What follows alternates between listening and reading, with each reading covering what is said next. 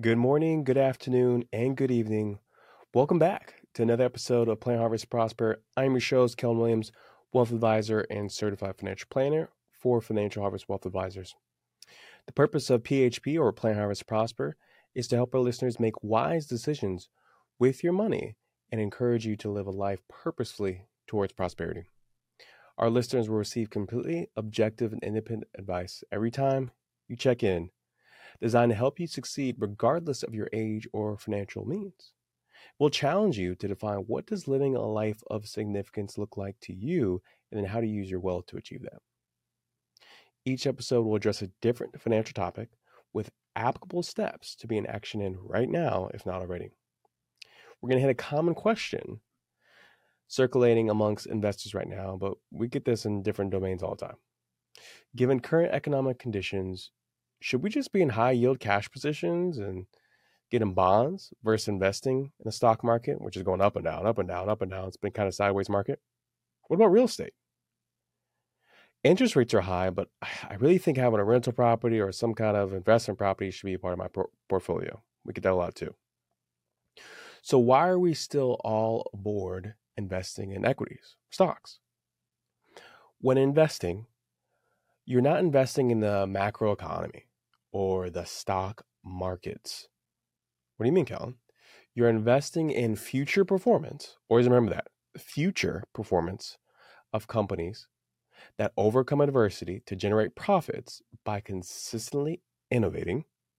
And they're comprised of people like yourself listening, and that go to work to take care of their families and strive to live a life of significance themselves, whatever that looks like to them. So have peace of mind when there is uncertainty about how the current economic situation looks. It's been bad before in a different capacity, and it's pretty much always different. But people go to work, they adapt, and they innovate. What does the data show about stocks overcoming adversity? Well, in the past 50 years, the S&P 500, or the 500 largest stocks in the U.S., has been halved 3 times. But it stands 35 times higher than the start of those 50 years. And so are company earnings as well. So halved 3 times, but stands 35 times higher. But Kellen, stocks have been down all over the place, up and down since January of 2022. We're still not at market highs. I can buy a U.S. Treasury bill or CD right now for 12 months maturity, short term or less, and I'm getting 5% or maybe even a little bit more. Why wouldn't I take that? My response would be, listen, we're with you. We're actively doing CD and T-bill treasury ladders for our clients where appropriate based upon their goals and time horizons. But did you catch that last part of what I just said? Based upon their goals and time horizons, because that's key. Yes, we're buying into these high yield bond instruments, but only where the client has specific short-term needs of liquidity or their goals have changed to where they want to scale back on the volatility. If a client's goal is to double their portfolio's value to hit $4 million by the age of 60 in 10 years, they need to have a strong allocation, if not all, in stocks and equities for that particular goal. I know it seems hard to believe given how high short-term yields are, but historically bonds barely keep up with average inflation of 3%. And actually, short-term T-bills have a 0.3% compounded real return, which is after inflation. Reversion to the mean will happen again, where these yields will come back down to historical norms. When that happens, stocks most likely will have already bounced again on their ever onward march upwards.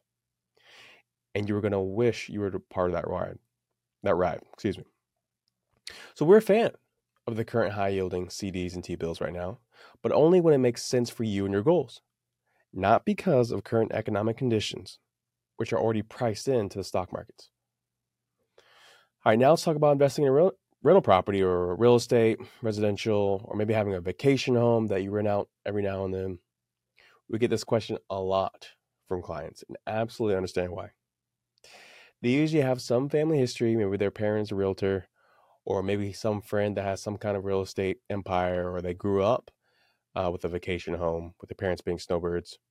And they're just sitting back, collecting the checks while having a tangible piece of property appreciate as well that they can see and feel.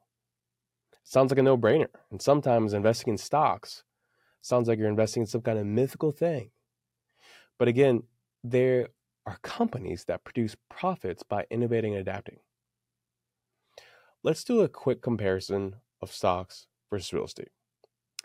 And this is just looking at the data. In this context, a single family home. Recently, the Wall Street Journal had an article about the appreciation of a home bought in 1926 by famed actor at the time, Groucho Marx. It was a 3,800 square foot home bought for $27,000 in 1925. Recently, as of this recording, this is September 2023, the house is again listed for sale at $2.3 million. Seems like quite the strong investment, right? You got $27,000 to $2.3 million. Now, what if I told you that if Groucho instead put that $27,000 into an S&P 500 fund at the same time? His fund would be valued today at roughly $304 million, which would be kicking off dividends north of $4.5 million per year at 1.5% of the portfolio. The Case-Shiller Index of Home Prices, which tracks the monthly adjustments of home values, nets a compounded real return, so again, after inflation, of roughly 1.5%, whereas the net return of stocks after inflation is around 7%. So let's just let that sink in. You probably hear a lot in the news, social media, whatever it is, about get rich quick and passive income strategies from what we call finfluencers or financial influencers. But the data shows where the odds really do lie in your favor. Even in recent years, the difference is still compelling. From 2012 to 2021, homes have increased 7.8%, and REITs, which are real estate investment trusts, think about like commercial real estate, that has increased 12.2% annualized return. Meanwhile, the S&P 500 has annualized 16.6% in that time period. Are there exceptions and people that are very successful with real estate? Absolutely. Especially with low supply locations like near the beach or maybe the mountains. Sure. But the opportunities are much more abundant and available investing in companies. And for a lot of people, it's just hard seeing actual values fluctuate on a day-to-day basis where you don't really see that visually looking at, Wall Street Journal or Bloomberg, wherever you look for homes. So historically, yes, real estate does beat inflation and it does protect your purchasing power. But also historically, equities are much more effective in doing so, to say the least. Lastly, let me address gold and why I didn't list this as a main asset classes. The three main asset classes to protect your purchasing power from inflation are stocks, real estate, and then bonds to an extent. But I didn't list gold because it's not really investment. Ever since President Nixon relinquished the gold standard in August of 1971. So it just sits there. And the value is speculation, just like cryptocurrency. With bonds, you get interest that kicks out and you maybe bought it at a discount with a no maturity date. With real estate, you get depreciation of the home and possible rental income. And with stocks, you get depreciation, you get dividends that kick out as well. But not so with gold. From 1979 to now, again, September 2023, gold is up 2.5 times. Well, in that same time frame, inflation is up 4 times. So it's not a main asset to construct your long-term wealth with. So this brings us to our PHP for today, our Plan, Harvest, Prosper. How do we protect our purchasing power to live a life of significance given current conditions? First, plant. Stay clear from the noise. I can't stress this enough.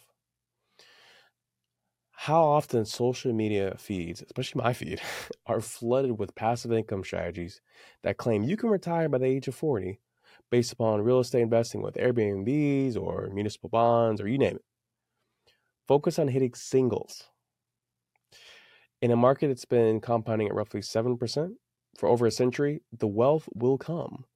You just have to be diligent and patient. If you have a globally diversified portfolio, meet with a certified financial planner you trust and consistently engage with, and make sure your goals haven't changed and that you're not just coming up with a plan, but you need to have planning because it should be ongoing. 2, harvest. Don't time the markets. Stocks can never be reliably timed. The only way to consistently capture returns is to stay fully invested and ride out the frequent, sometimes very choppy, waves, but always temporary waves. This includes last year, the pandemic, 2018, 0809, and so forth. Only change your portfolio if your goals or time horizons of your goals have changed, not with an impulsive response towards market movements and market conditions or the economy. Make sure your savings account is getting 4% at least right now. Banks like Ally.com, Capital One, American Express, Synchrony, all are getting north of 4.25%. That's an easy switch that can much better protect your purchasing power. And then for convenience, a very practical approach, you still keep your checking account. That's Bank of America, Schwab, Chase. Just link your checking account that has all your bills going through to that new savings account. And it's very easy. You don't have to change all your billing structure, but you're getting this high yield platform just in your bank accounts. When appropriate, do invest in a CD or treasury ladder right now, given the yields, but not all of your capital. If you're planning on buying a home in the next 2 years or so, absolutely, this is a great strategy, but not for long-term goals, 3 years plus. Why? Markets are bursty. The best returns happen quick and in times when least expected. So you need to be invested in order to capture those returns. Last 3, prosper. If you work with a fiduciary advisor, make sure you both are communicating regularly to stay clear of the noise. Even just once a year can help save thousands and sometimes millions of dollars from a bad decision not being made by pulling out of the markets. Remember, the news is not concerned about your financial well-being. They are concerned about how many views, subscriptions, clicks, etc. they get. So when hearing narratives in the media, always remember what is the source and what is their agenda. Is it valid? Can it be trusted? What are their credentials? How are they grounding their claims? What does the long-term data say?